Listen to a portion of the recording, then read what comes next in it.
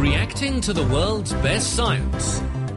The Naked Scientist Newsflash.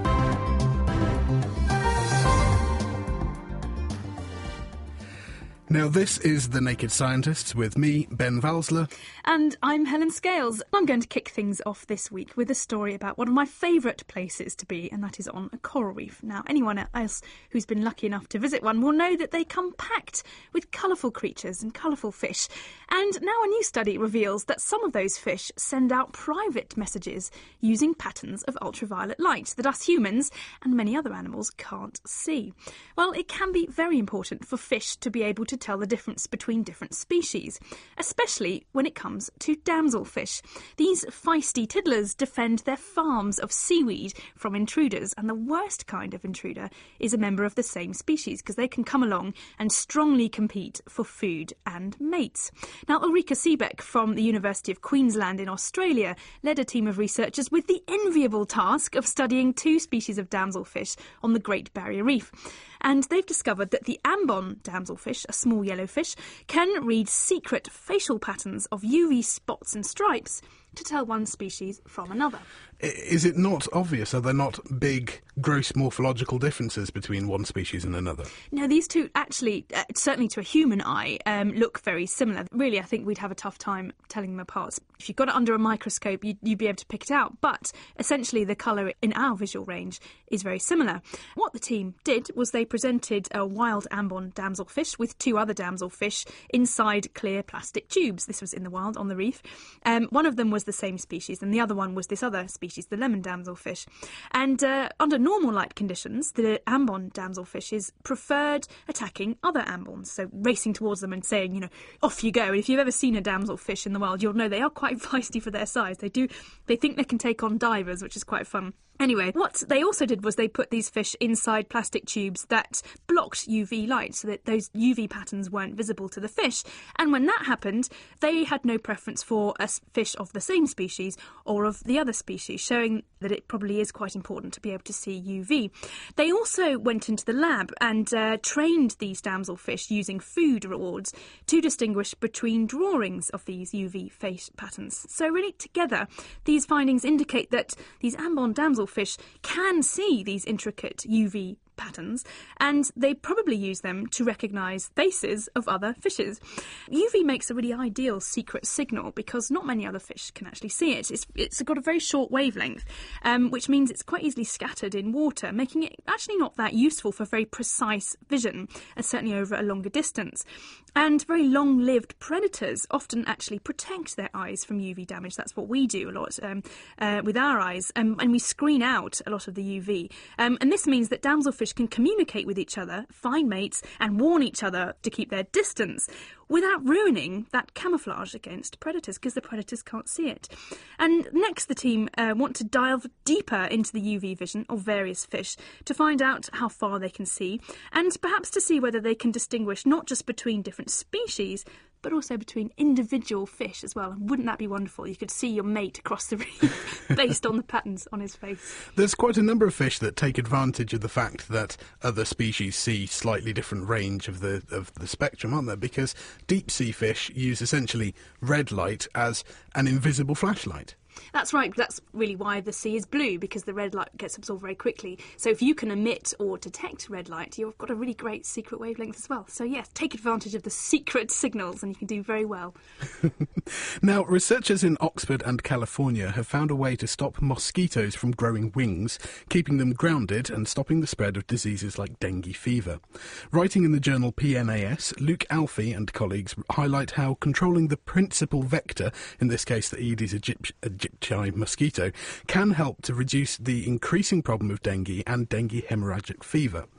Current vector control methods are simply not effective enough, and we're now facing an estimated 50 to 100 million new infections annually.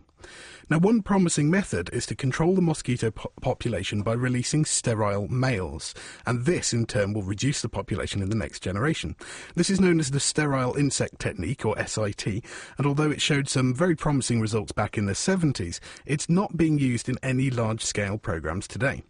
Another technique is to introduce lethal or incapacitating traits into the females of the population, as it's the females who will bite and spread disease, and so that makes it particularly appealing. This new study is based on modifying a gene called the actin-4 gene in such a way as to render the female mosquitoes flightless. This gene is active in the pupal stage of the female mosquito, predominantly in an area called the indirect flight muscles, and the researchers created a modified insect where this gene is only properly expressed in the presence of a chemical called tetracycline, and this is through a method that they use to switch off genes called the TET-off system. In the absence of tetracycline, such as in the wild, these insects will reach maturity, but they then won't be able to fly.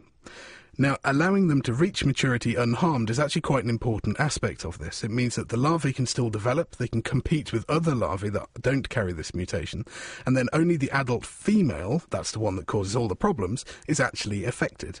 It also means that rather than having to rear and release enormous swarms of these modified sterile males, we can transport, store, and release these modified eggs.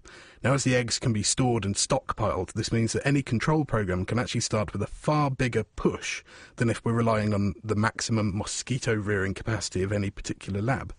The eggs will hatch, the females will be essentially killed off immediately because they're unable to feed, they're unable to avoid predators, and they can't find a mate. But the males will mate with the non-modified females, pass on this flightless mutation, so the next generation you'll have the same thing happening. The females will reach maturity and then immediately die off. And this should rapidly reduce the number of mosquitoes around to act as a vector for disease. They also say it might work with other species of mosquitoes, so this is definitely a very promising thing for us to be looking at. And dengue is particularly problematic because we don't really have a treatment for it, let alone a way to prevent it, I don't think. But I can also see that people might get a bit upset about sending out these genetically modified insects into the world. So I guess we're going to have to be very sure that this works. But it's the kind of thing that's definitely going to be controversial at some stage, I imagine. It probably will be. It's quite species specific. The males only mate with this species. So the likelihood of this modified gene actually getting out into other species is very unlikely. And as we've seen, it makes the females entirely useless. They cannot get around to breed anyway. So I suspect that it will probably turn out to be a very good thing. I'm not anti-GM. There's better things to do with GM like this to deal with diseases than necessarily just feeding ourselves with a bit more food. Anyway, I'm going to take things back to the ocean, but back a long time into the past with some new fossil evidence that suggests that there were gigantic sharks lurking in Cretaceous seas around 90 million years ago. But these ones weren't terrifying monsters. They were in fact probably sluggish fish that sat around on the seafloor munching shellfish. Well, this isn't actually the first time that paleontologists have discovered fossilised parts of Dicodus mortoni, but new findings in Kansas in America reveal that these mysterious sharks went extinct at about the same time as dinosaurs, and they were probably much bigger and more slow-moving than previously thought. Now, based on fossilised teeth, scales and parts of the jaw, the team publishing in the journal Cretaceous Research, led by Keshnu Shimada of DePaul University in Chicago, Illinois, estimate that these sharks could have been over 10 metres in length. That's huge. That's bigger than 2 Humvees parked end to end, and it's bigger than the basking sharks that cruise our oceans today. They're terrifying-looking creatures, basking sharks. I appreciate they're not particularly dangerous, but just the sheer size of them. I think they're lovely, especially, and whale sharks, which are bigger still. They're all rather wonderful to think these huge fish are still in our oceans, but maybe even bigger ones used to be around as well. And the reason we think that they were probably slow-moving was from the shape of their scales, which were rather smoothed off, and other sharks that move quicker have actually pointed scales which help to improve their swimming efficiency by reducing drag. And their flat plate-like teeth could have been perfect for crushing hard shellfish.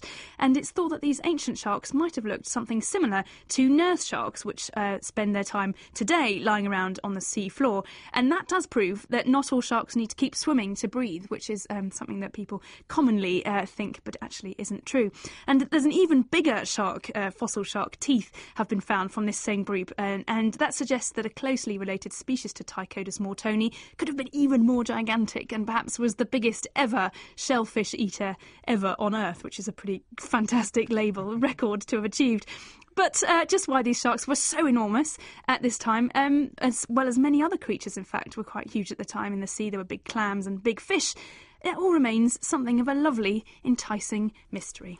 It's amazing what we can learn from fossils, and you'd think that we can learn a lot about the physiology, about the shape these things are, but the fact that you can actually learn how they might have acted when they were alive, I think is incredible stuff. Thank you, Helen. And a big mystery is also what we're looking at whenever we look out of our own atmosphere and out to the Milky Way. We've discovered that 1/4 of the star clusters in our galaxy may, in fact, be aliens, according to a paper in Monthly Notices of the Royal Astronomical Society. The halo around our galaxy contains a number of clusters of stars, and these are called globular clusters, or GCs, and they orbit the centre of the galaxy. They tend to be more dense, a bit older, and contain more stars than the galactic clusters, which form the very familiar disk shape. Astronomers have known for a while that percentage of these GCs are alien in origin, captured as the Milky Way accreted dwarf galaxies. But estimating what proportion of these GCs are aliens has actually proven very difficult.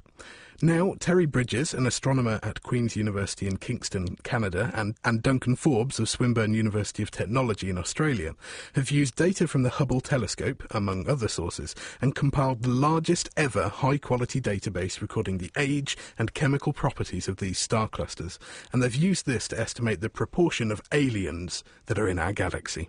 So how do you go about figuring out if there's aliens out there? Well, there are a few dead giveaways. Firstly, you can observe how the clusters themselves move.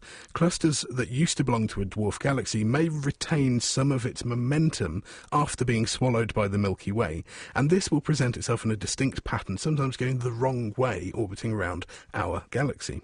The second method is to use the metallicity of the cluster as a measure of its age.